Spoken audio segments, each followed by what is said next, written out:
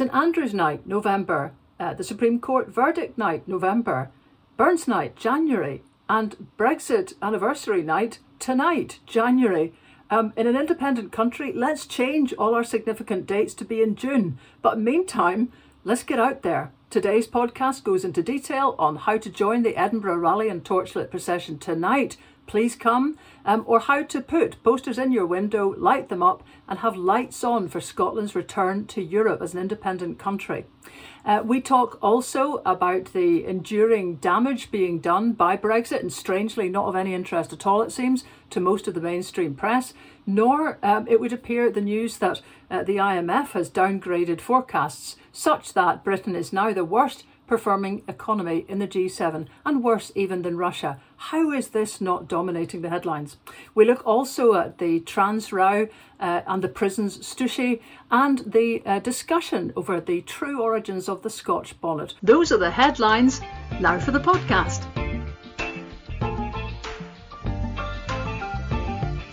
Hi chums, and welcome to this week's Leslie Riddick podcast.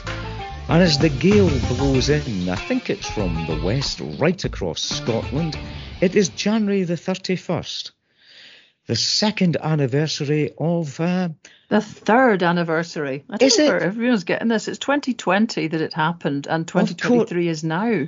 Yeah, that's the thing I haven't figured out. It's 2023. That's it. I've lost it. Would that I could lose a whole year of my life like that and go back to being a mere 70 as opposed to running up to 71. But yes, it's the third anniversary today, and it's been marked by this tremendous procession, lights on.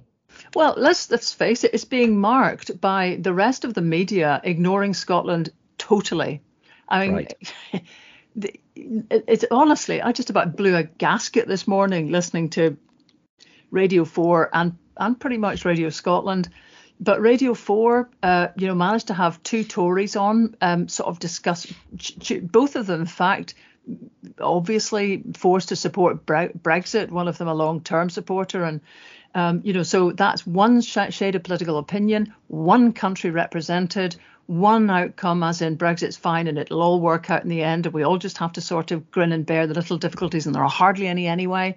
And that is a debate. Then in the midst of that, Michelle Hussein popped up to say, the BIB is going to have a special Brexit debate tonight at 8 o'clock after the 8 o'clock news. The four panelists were listed. Just right this second, I can't quite remember who they are because I was listening just to hear whether or not the nations of Britain that had voted to remain were in any way represented. And once again, they're not. And so, I mean, this is the reality of it, is that, play this back in again, back into where we were with the Supreme Court verdict, which is that, we are not in an equal union. Just that one told us that we're not in an equal union. We can even leave. But this is not an equal union. We are nations in a supposed union. And the nations of Scotland and Northern Ireland vote to remain. Now, Northern Ireland's getting a deal. In fact, Northern Ireland has been told by the European Union that should it decide to reintegrate with the rest of Ireland, it will automatically become an EU member. Well, automatically, obviously, because it'll be part of Ireland.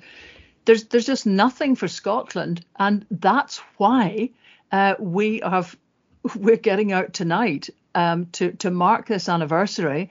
Because for everyone who's listening here and supports independence, the same problem pertains, which is that we are essentially invisible. Now, that's part of the deal that comes basically from growing up and being British. But some of it is because we have not made enough of a stir. It's going to be difficult to outdo the weather today in terms of stirring. Yeah. But I was listening this morning to the great news that there are finally women and girls allowed into the Lerwick Uphellia. I mean, the other Uphelias around Shetland have been enlightened for a lot longer, but not the final bastion. So there was a question there about the weather, because if it's a bit blowy down here, and actually the weather forecast for Edinburgh is not too bad at all, but by gum, it's pretty grim for Shetland. And the last they were interviewing said there has never been a cancellation for weather in the history of Apelia. So I thought, well, let's take a bit of spirit from that, all of us. We definitely need to get out there. But this is the point. This is the whole point behind Time for Scotland. Because if we are not going to start rattling the cage a bit, we're already the BBC and the UK media have sort of tuned out and have created a narrative that's only about whether this is marginally awkward for the Tories. That's all this is about. And of course, when you chuck in the news from the IMF today, that Britain is the only major economy now, is in the worst position of any major economy, in fact, including Russia. We're the only G7 country that will actually see our economy shrink this year. That is pulling it into, yes, that's fair enough. Let's discuss that. But let's discuss the fact that there is one country that got it right from the outset, that still wants to see change and can only see it now through independence.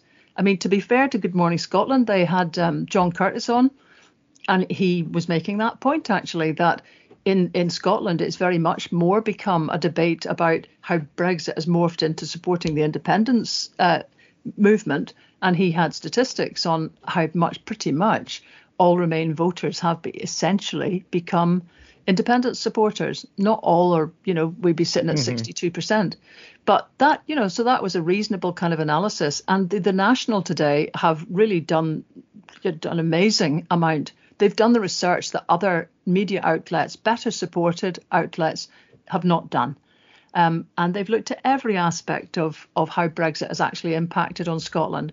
So well done to them. But the point remains, that's why we, in advance, organised this lights on rally and procession by gum with torchlights. It sort of slightly rankles that you're listening, and it is an historic moment that women are allowed into the Lerwick Apelia.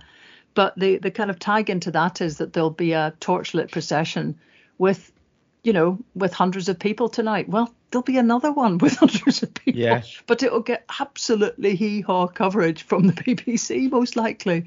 And nonetheless, I think STV are there. We've got an Italian crew coming. That's the ones I know about. So I really hope everybody just wrap up warm and get out there. The torchlit procession starts from the top of Holyrood Park, up beside the Pollock Halls of Residence kind of entrance. It's starting there, gathering from 5, leaving at 5:30, walking down the Galloping Glen, as I understand it's called, at the side of the Arthur Seat, down to the Parliament, where the rally itself will begin at 6 o'clock sharp with Alan Smith and Lorna Slater.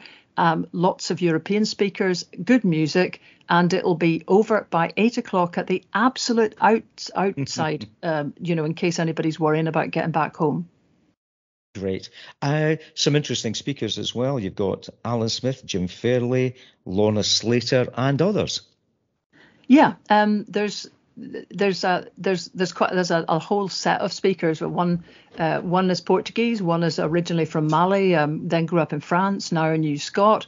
So yes, we've got Andrea Pissarro and Nina Jeter, who are the Italian and German academics who set up Europe for Scotland, which has done such great work. I mean, these are the guys that got those solidarity rallies going in the Supreme Court verdict day stuffy.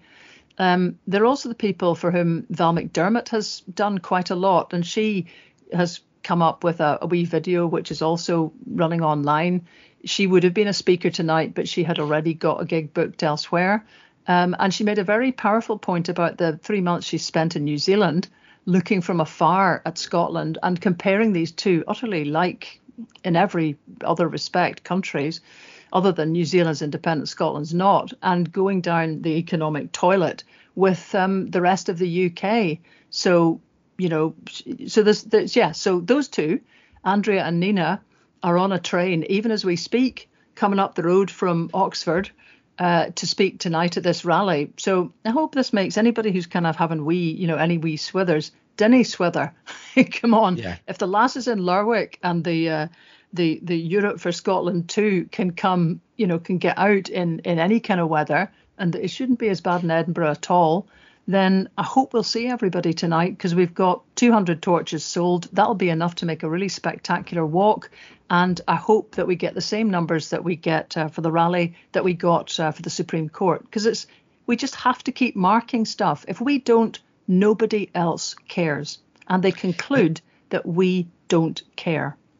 Yeah, I mean, a couple of things here. I mean, when we spoke about it, I always thought it was a smart political move by the SNP to focus on Brexit. And people were saying, oh, it's taking attention away from independence. But I actually think it was a really smart political move when we spoke about it at the time. I think it's proven to be correct, as John Kirst has suggested.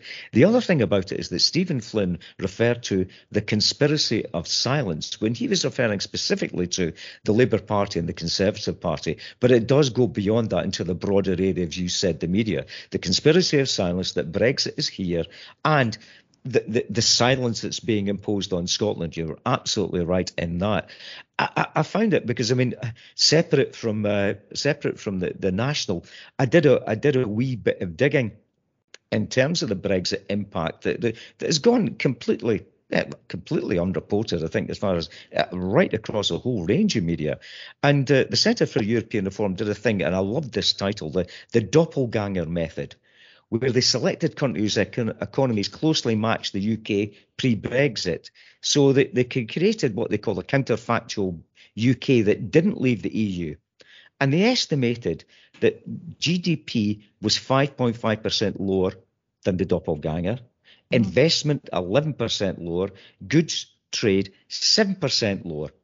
And one of the things that IMF said was that one of the major reasons why there was significant questions being raised about the economic viability of the UK this year, even though they claimed it was going to get better next year, was because of tax rises. And there's been significant tax rises. And what they did was they said if there had been no Brexit, that would have meant 40 billion higher tax revenues. And what was Rishi Sunak's tax rises back in March? 46 billion. So there you have it.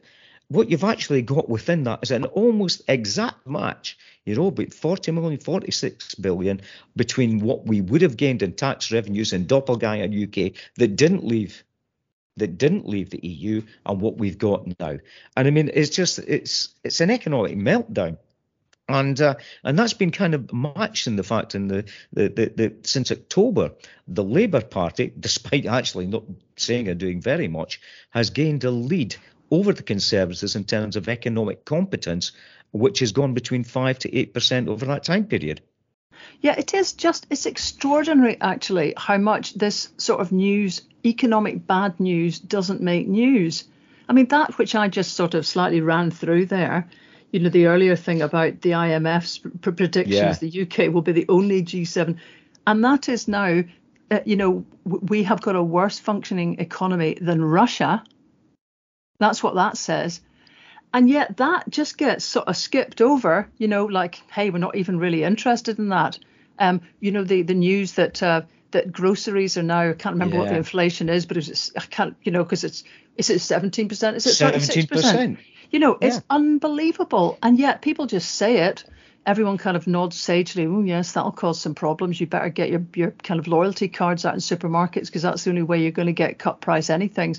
You watch the TV with kind of medics saying, paramedics saying in ambulances that when they finally get to pick people up, some people are actually so cold that they're taking them in because they know if they stay in their houses, they'll die. I mean, it's extraordinary what we can just, we can just skip all that somehow. That doesn't seem to be center stage of any, the alarm bells are not ringing in a way that you would expect when we're experiencing utter meltdown. And, some of that might be the distraction of various other emotive subjects, both in Scotland and elsewhere, the lack of sometimes a particular alternative from the Labour Party. Actually, the opposition, in a sense, is out on the streets of England, particularly today, with a massive set of strikes by all sorts of unions, some of them here as well, but mostly down the road. We're sitting in, the weather is in blooming turmoil today, and it's kind of like it's reflecting, the state of where Britain is at. And yet people are sitting sagely, kind of stroking their metaphorical beards and kind of having little kind of hee-hee. Well, I'm looking here at the normally very reliable sort of email thing that gets sent around by Politicos, the London Playbook. Their reference to Brexit, and these guys are absolutely generally impeccable and getting up in the middle of the night practically to write these things. But their sort of lead off thing about Happy Brexit Day is that there's less fun for rhinos because Brexit is making it harder for them to breed in European zoos. Right, this is what, when you get to a stage where you're actually having to sell novelty stories, like that to try to, you think, interest people. I mean, where the heck have we actually reached in terms of anyone having some proper economic analysis of where we are? And that was a tremendous, set of figures that you came up with. But it's extraordinary how little the public domain seems to want to spend time on any of this and analyse it. I was looking in a column. I'm back writing columns again, and wrote one for the Herald, and was writing there about the damage that's been done by the really crap deal that was struck with New Zealand, particularly last year. And that one, I had really not realised quite how bad it was, but it basically allows essentially a deluge of lamb and beef imports from New Zealand to here. Scottish farmers have got lots of worries about the kind of pesticides and various other, not so much pesticides, but chemicals that are allowed and just the standards and whatever. But there we are. Now, the British government has agreed that 12,000 tonnes of New Zealand beef can come into the UK. 12,000 tonnes. That is 4 times the total allowed into the whole of the EU. So that's the flood of basically imports that's going to come in. And that's because the EU deals that we could have been part of, that we were part of, always play in protection for the domestic market. So, the EU is taking care of EU members' farmers in any deals it does, whereas Britain just kind of, as usual, just went in, looked for a couple of headline. Well, in fact, to be really honest, just wanted a deal. Because by that stage, all they needed to have was that the oven-ready deals were beginning to flood in. Obviously, not the big one. If we ever get one with the US, you can mark the calendar that day. But in the meantime, New Zealand had us essentially over a barrel. And not only are we from this year onwards going to see 4 times more beef, New Zealand beef in the UK than the whole of the EU will allow as imports. The pleased for some sort of protection to the trade minister of the time fell on such deaf ears that actually all limits on imports, so a complete free-for-all, will happen in 15 years' time. So by then, there just won't be, there will be absolutely no control. If these guys obviously are still in business and, if Labour do something different, but their intentions are to let basically British farmers and Scottish farmers in the main, and when you're looking at Scottish farmers, those will be a lot of hill farmers when you're looking at livestock, they can just go to the wall. They can go swivel along with the scallop farmers who went out of business right on Brexit, and all sorts of food producers who can then join all the people reported, I think, can't remember if it was the Herald or the National today, in restaurants and cafes who can't get staff and are going out of business. I mean, come on. What more does it? Why do people think this is not interesting? Because, is it just that we've all got so weary and dinned down? In which case, let's get our blooming heads up, because this is what our lives are about. This is why our children will leave this country. That's all our lives are about. So come on, we've got to get these issues back up the flagpole, and we've got to argue them through politically right to the end destination, which is that no Scottish government of any complexion, and I mean what I'm saying here, would ever have gone ahead with the Brexit that the British government so nonchalantly put through.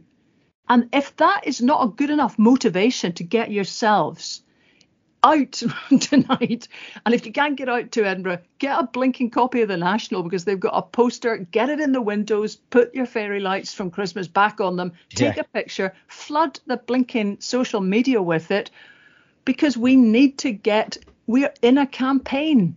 Maybe nobody's fired the starting gun yet, but we will be in a campaign.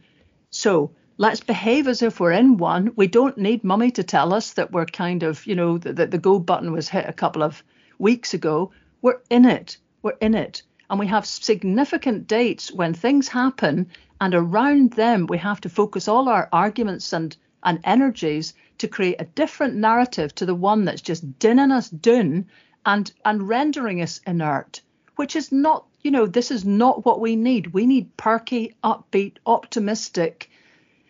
In our natures, we need to get going to be able to make this country what it can be. So anyway, folks, get your chins up and get your wellies on for tonight. Yeah, and if people are needing any more motivation, what I did was, I remember we spoke last week about the Business for Scotland graphic showing the changes in GDP. I went and had a look at the latest updated figures, and the top 20 GDP per capita, 15 of them fewer than 10 million population.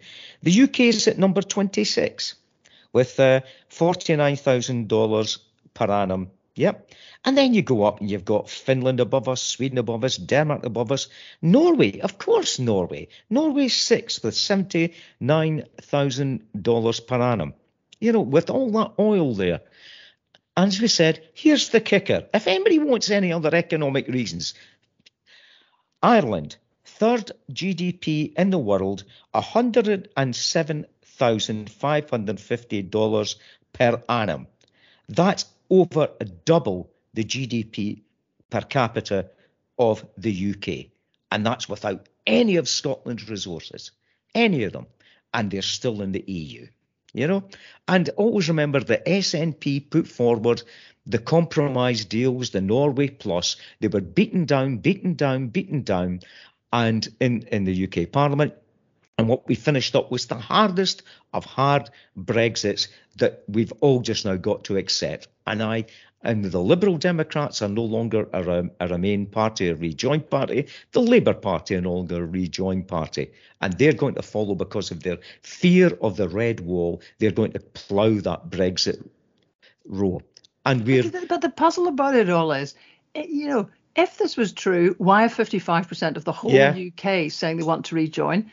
If this is true, that, there's just a solid Brexit majority, then where's the blinking public celebrations for the third anniversary of Brexit? Where are all these brave boys when it comes to actually putting their heads up now and claiming, if you broke it, you own it, right?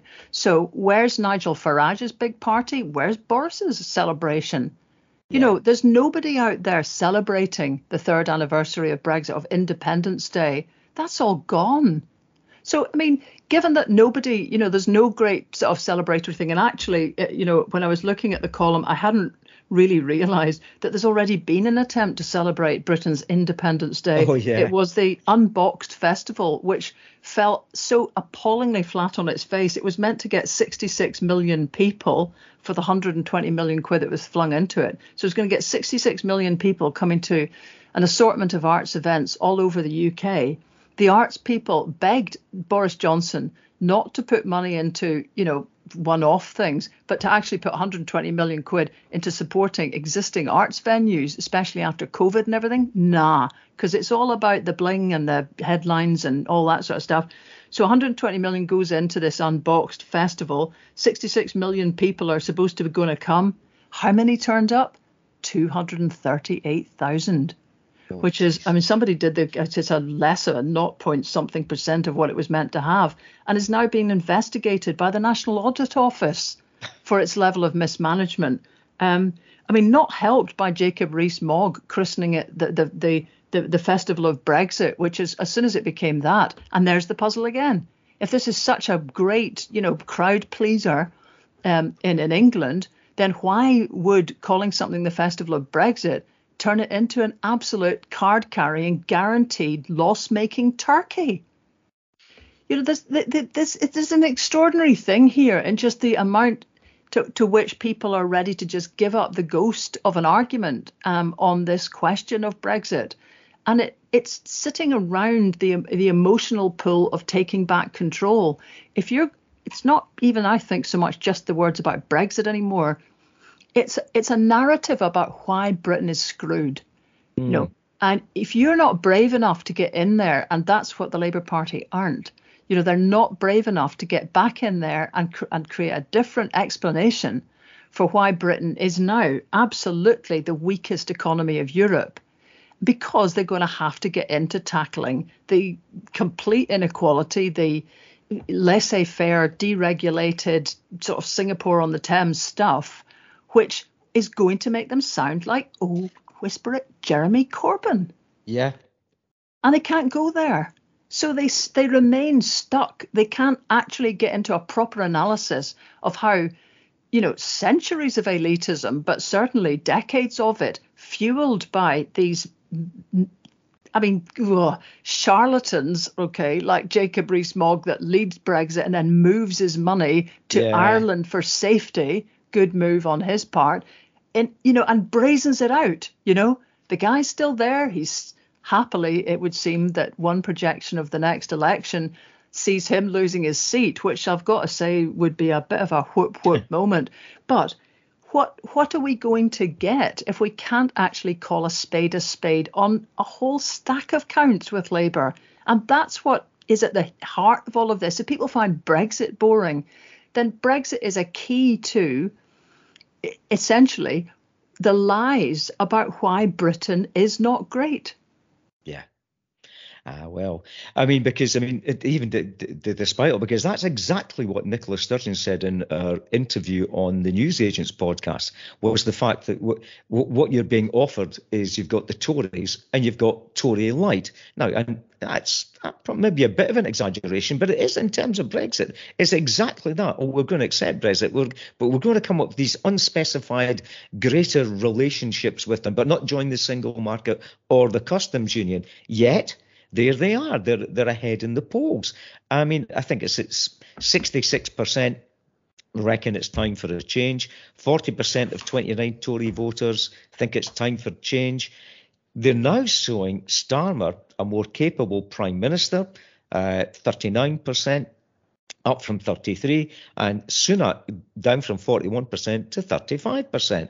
You know, and Labour, as I said, showing themselves to be in the lead in terms of economics, but yet they do not have the courage. You know, they're so fearful that they're continually triangulating themselves. And the narrative that's coming out here, there have been two strands to it. One of which is the fact that this could be a 1992 moment. Now, I think you and I and some of our listeners will remember 1992, where it was presumed that Neil Kinnock was going to storm in.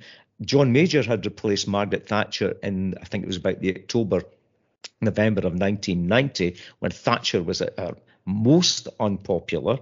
And John Major came in and changed the fortunes. But one of the things that happened at that point was that Labour did have a massive lead, but Labour did have a massive lead. But what happened was, within 2 months, Major had turned that round to get a Tory lead over Labour, 46 to 43%. And they were neck and neck thereafter. And it was all about the economy. And I think that one of the focuses that they've got on here is that Sunak is trying to stress he's a different kind of person, with his bringing up professionalism and ethics and getting things sorted out. And I don't think, obviously, it isn't working. And the Nadhim Zahawi issue and its ramifications, even though it's being put out as this is long Boris, I think is an endemic condition contained within Conservative Party that is right throughout it, with the spivs and bother boys and tax evaders that constitute the current Conservative Party. Yeah, and I think, you know, most of the public, I think, just looking at that now and just thinking that, you know, there's a point where you can get away with blue murder, and then there's a point where suddenly it just looks as crap as it always was.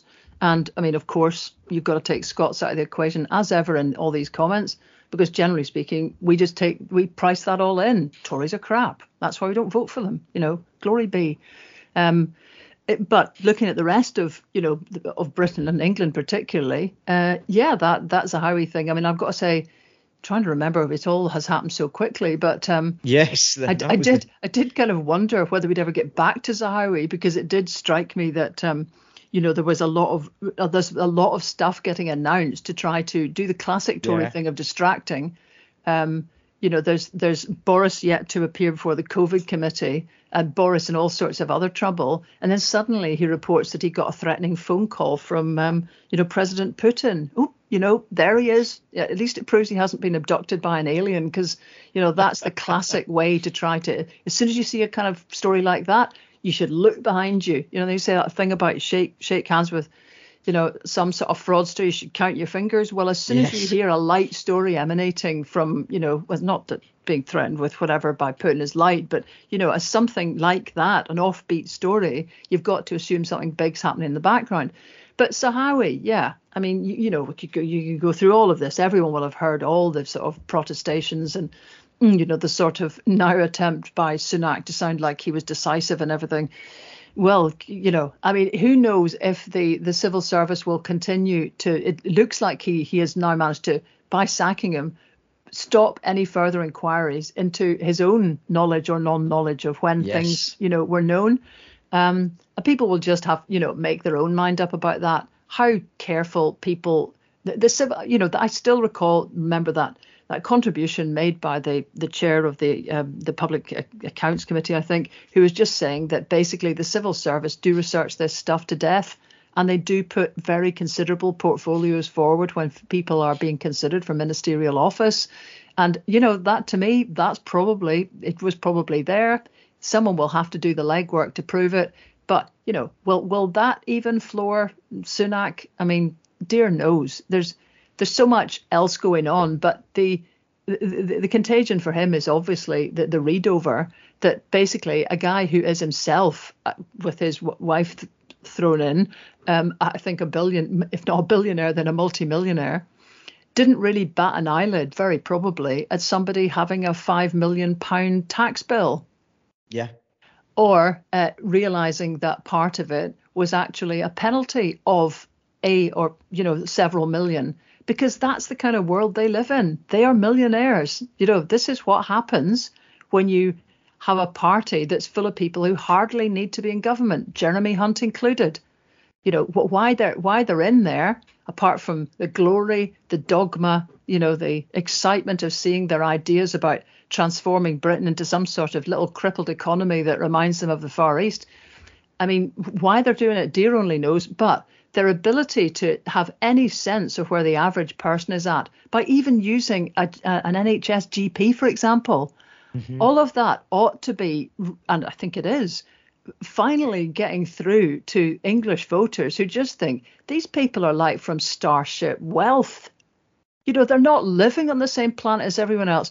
And maybe that was acceptable when, the level of grinding poverty people are experiencing was not what it is. But this is like some sort of Marie Antoinette sort of, kind of Versailles that we're seeing now in London, where they are literally eating cake, although they wouldn't be as daft as doing that because the lean, mean, I'm ready for it, looking Rishi Sunak likes to keep himself trim. But whatever sort of, high protein, expensive stuff they are eating, they can keep at that whilst people are dying of cold and being picked up to be taken into overflowing hospitals that haven't got enough staff to, even in a month of Sundays, try to fulfil the ambitions that the Tories have announced about trying to fix the National Health Service with 5,000 new beds there, 4,000 more ambulances there. Do all these things need humans? It's not the beds that are short, it's the humans. And that bit of it, the kind of widgets that they, as they see it, the humans that they regard as widgets, that wee problem there, that's a biggie. Because if you look around you, then everybody is in uproar, they're on strike, they're getting solidarity together, they're getting a sense of their own worth, they're beginning to develop a narrative that the Labour Party is too frightened to make about the way that multimillionaires and a low taxation of high earners has contributed to the current situation. So, yep, that whole thing about Zahawi is it's not just this thing of one guy. It stands for absolutely everything that's wrong.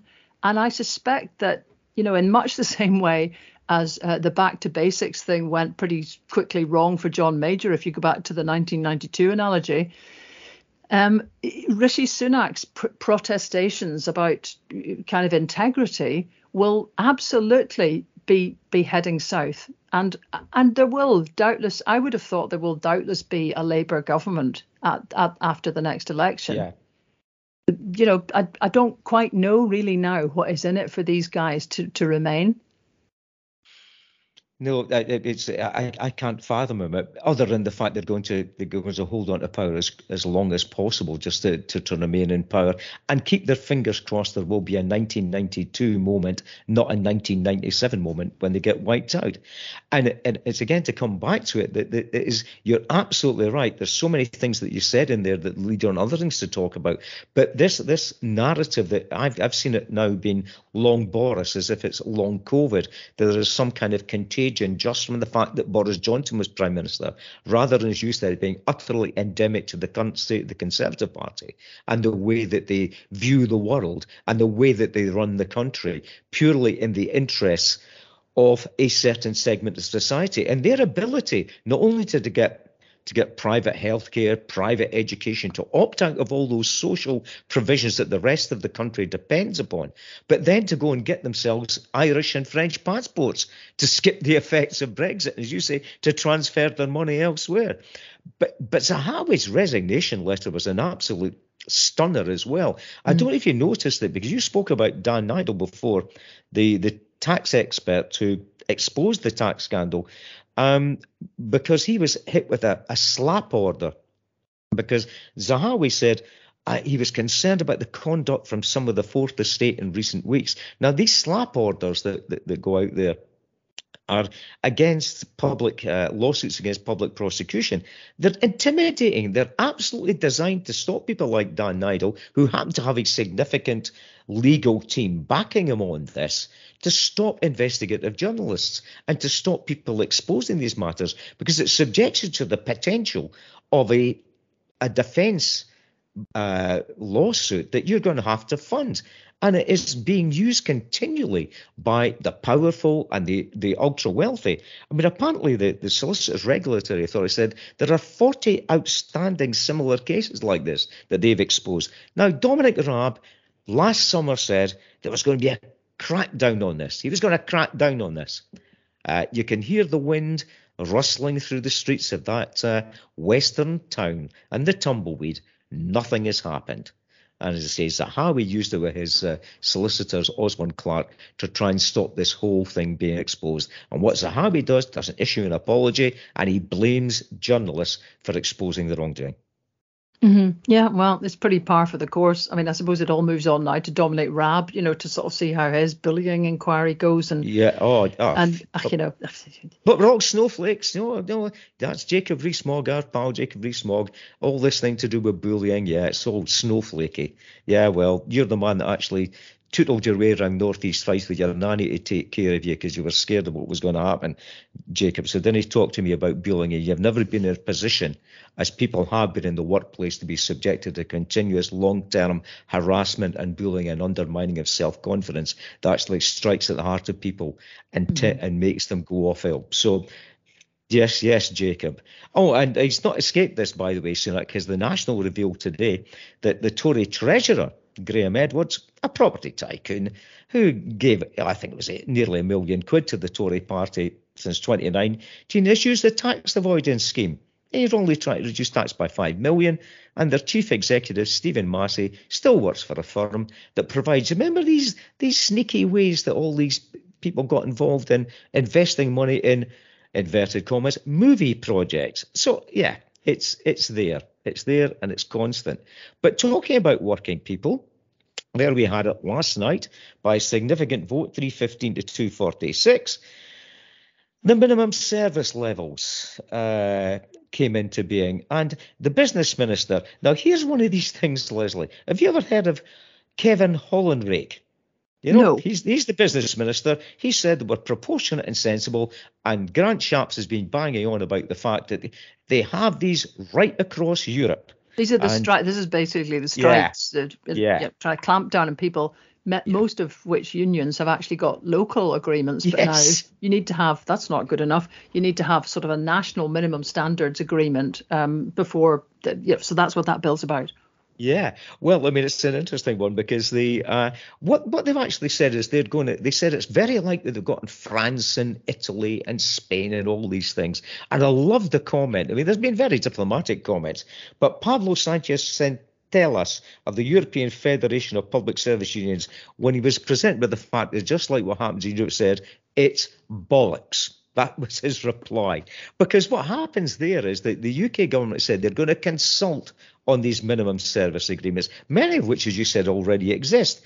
On the continent, they've actually got to negotiate these with the trade unions. It's a cooperative agreement on minimum service levels. And you'll find right across the public sector is that people want to continue to have these minimum service levels in these specific industries that are so public safety is dependent upon.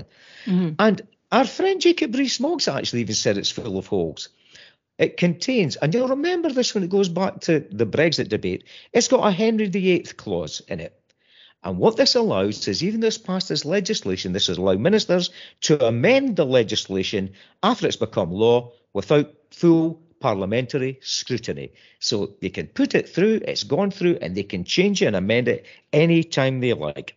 And all of this is based upon the fact that the UK already has the most draconian strike legislation in Europe because there is no fundamental right to strike in the UK. They've got it in France, Germany, Spain, Italy, and it's got all these hurdles to jump. So it's gone through, and I discovered at that point that the Lynches are right across this, because then Esther Lynch, the General Secretary of the European Trade Union Confederation, says there's no comparison to be made between that system of social dialogue and the political conflict the UK government is stoking over public sector play. I've no idea if she's related to Mick Lynch, but well done that other Lynch, Esther. Yeah, but then this is the thing when you start, when you start to make contrasts or comparisons. Most countries that sort of keep coming back to it, but that actually got rid of things like first past the post voting a century ago, that just is not just confined. That's not just removing the combative, artificial creation of sides and Punch and Judy sort of politics from the ballot box. That is usually both a reflection of changes within industrial relations, and indeed, in turn, affects industrial relations. Like a society moves forward in ways where it doesn't expect to batter each other over the head and just see who basically is left standing at the end of it. And I notice, when people have been trying to, interview some of the big figures from the European Union's debating, the side during the Brexit debates to try to sort of, spark up a kind of programme. And invariably, they just can't get a line out of them at all because they are born to compromise, Yes. They are born to be cooperative and not to leave any hostages to fortune in anything they say. British politicians, particularly Tories, are born to conflict. They're born to create to create sides. They're born into culture wars, if you want to put it that way. And industrial relations is the casualty because the idea of compromise is just compromise is for weeds. Yes. And yet the world only works well when people essentially are working in teams. And I mean, I well remember the firemen's strike way back, in the 90s, and the fuss that was made then by the essentially the employers about cover during those strikes. And the elaborate nature of the efforts that the firemen had gone into to be able to provide all the time. Was it the Green Goddesses that were on standby? Yes. So that it's like nearly every union has got contingencies and doesn't, would not walk out and just leave wards empty, fire engines unstaffed completely. People these things have been taken care of. Again, the Tories are utterly merciless and shameless at trying to take the tiny fragment of something that sounds like these are careless people who don't care if you live or die. And the reason that they're pushing that kind of line with that legislation is because the public support the strikers. Yes. This is where all analogies with all previous decades ends, because there was always, they could easily whip up a sort of, kind of labour in the hawk to the unions, and the unions are union barons and all this kind of stuff. Now, we could debate this kind of unions running the Labour Party, but still, people can translate that very, very quickly because they know folk, and they also went through COVID, and they know their own situation, and they are not stupid. They can extrapolate completely from where they're standing to where the other child's standing. And that is re-establishing solidarity at its most basic level. So a lot of this just doesn't cut muster. And this is their attempt to put back in this stake into, drive it into the side of industrial relations, which we've already heard are being crippled by their own damage to the economy of their own vanity projects like Brexit. I mean, if this was actually characterized as a sort of murder mystery drama or something, you would just marvel at the gratuitous cruelty of the perpetrator. You wouldn't believe it was possible. And that's what's going on with the economy and our industrial relations. So, but all you can say is the more that they are trying to pile on this kind of, these people are heartless BAMs that will leave folk dying just to kind of go out and try and earn an extra couple of quid, that really isn't cutting it. And it's actually empowering the unions, I would have thought, and empowering the people who are out on strike. So, they're playing with fire in all sorts of respects. Yes, because this isn't a rerun of the miners' strike. This is very different conditions, and I think they've completely misjudged the public mood.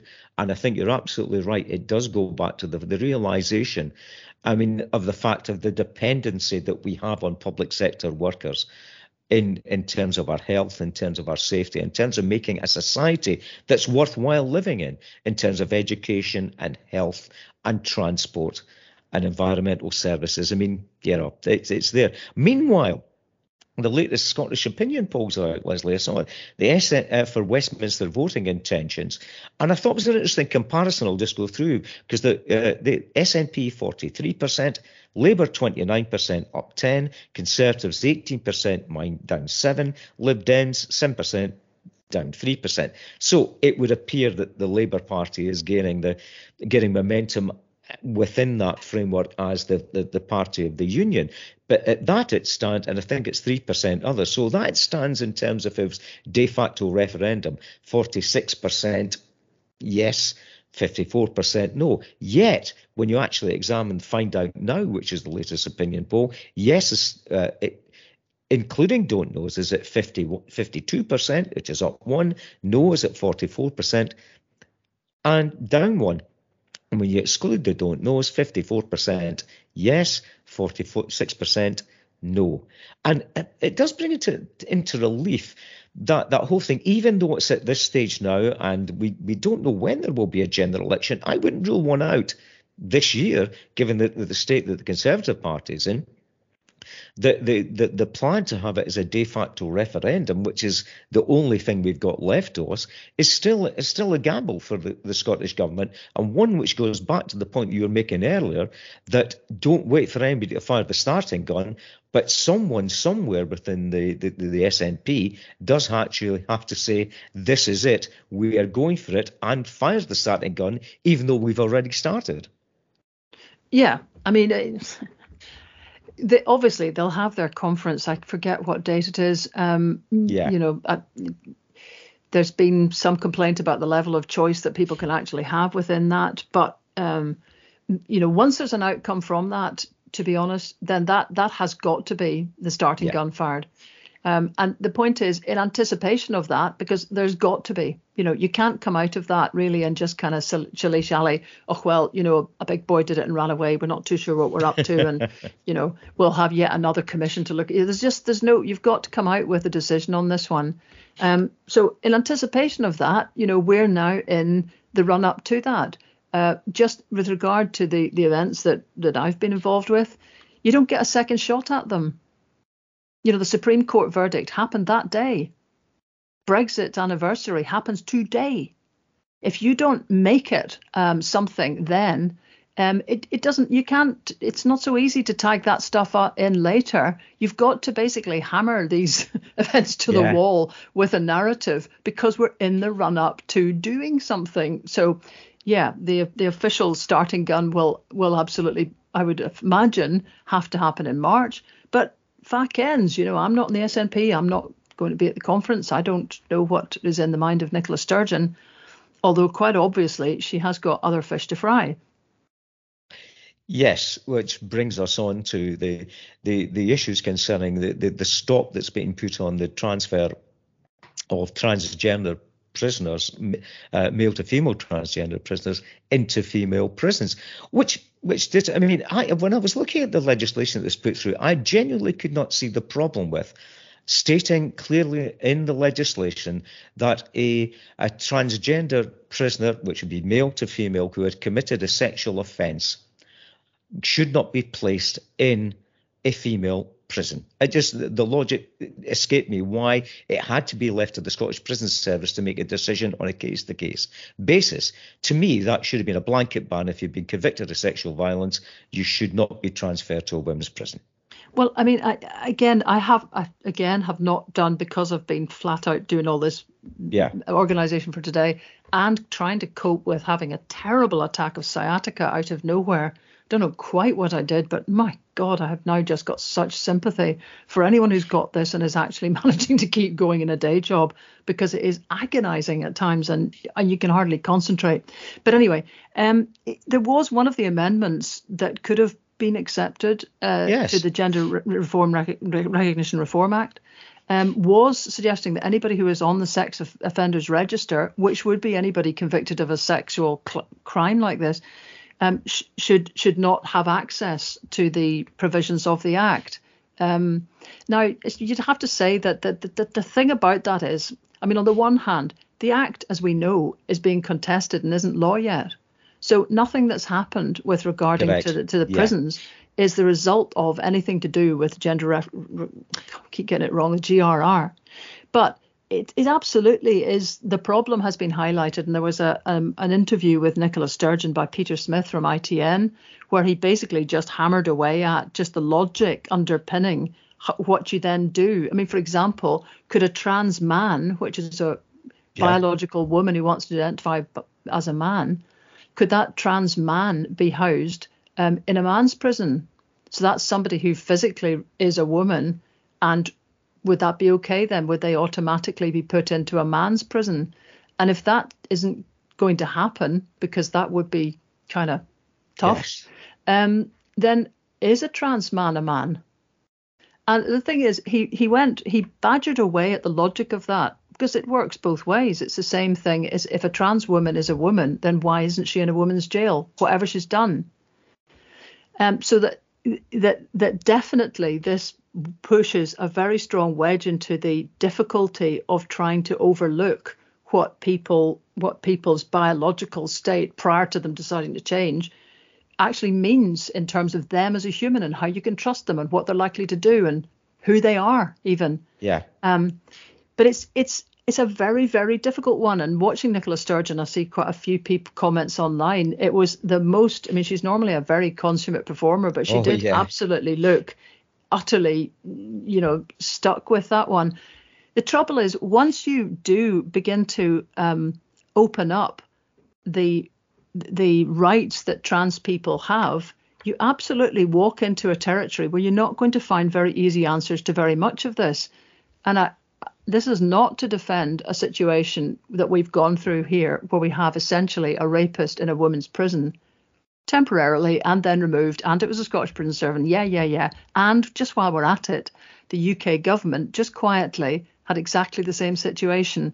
And hundreds, I think it was 300 trans prisoners at the moment, which they have decided, just in the shade of the Scottish government coming out with this ban on trans prisoners being convicted of sexual offences being housed in a essentially women's jail.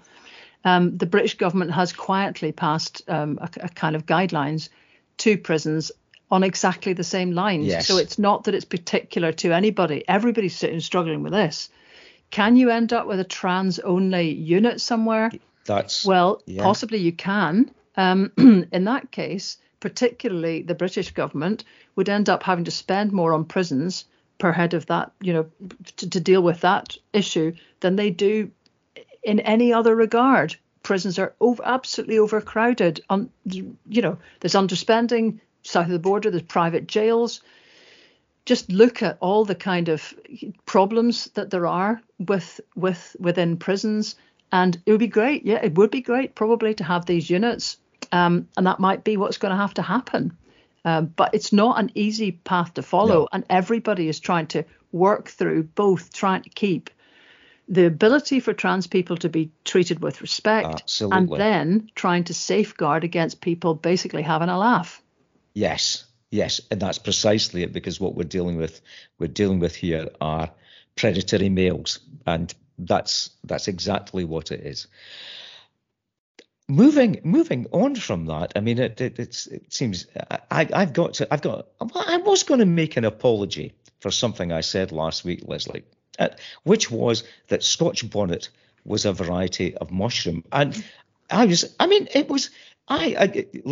to give you an insight here, I actually had to say to Leslie at one point, yes, when she sent me the second or third email with somebody had corrected me, saying, no, it's a variety of chili pepper, which is native to West Africa and the Caribbean, and it's called that because of its supposed resemblance to a tam o' shanter. And yes, and I got contacted, and it was on Twitter as well, and I kept saying, every day's a learning day. Well, every day is a learning day, folks, because Ed didn't think Ed was wrong, and it wasn't. It's also a mushroom, Marismius oreades. It's a super edible mushroom which is found in fairy rings. So, and it says it's a champignon, and that leads me, as I say, so both of us were right. So my mea maxima culpa has been withdrawn. But it leads me to a daft thing that just shows about the nature of friendship and champignons. I went to a Scotland-France rugby match with two of my pals, Sean McPartlin and Jeff Jacobs from Glasgow. Jeff, a lovely lad, was doing dentistry. And Sean and I, who were his two pals, allowed him throughout the whole match, in the midst of umpteen French supporters, to chant Nous sommes les champignons throughout the whole thing. And we allowed him to chant, we are the mushrooms, in the midst of this rugby match. We think he was saying we were the champions. Oh, I see, right. I thought it was even companions, but right, yeah. No, we are the mushrooms is what he was chanting right throughout the whole thing. Well, that would be churlish to correct him in the middle of a chant. We let him do that to the astonishment of the French folk around us.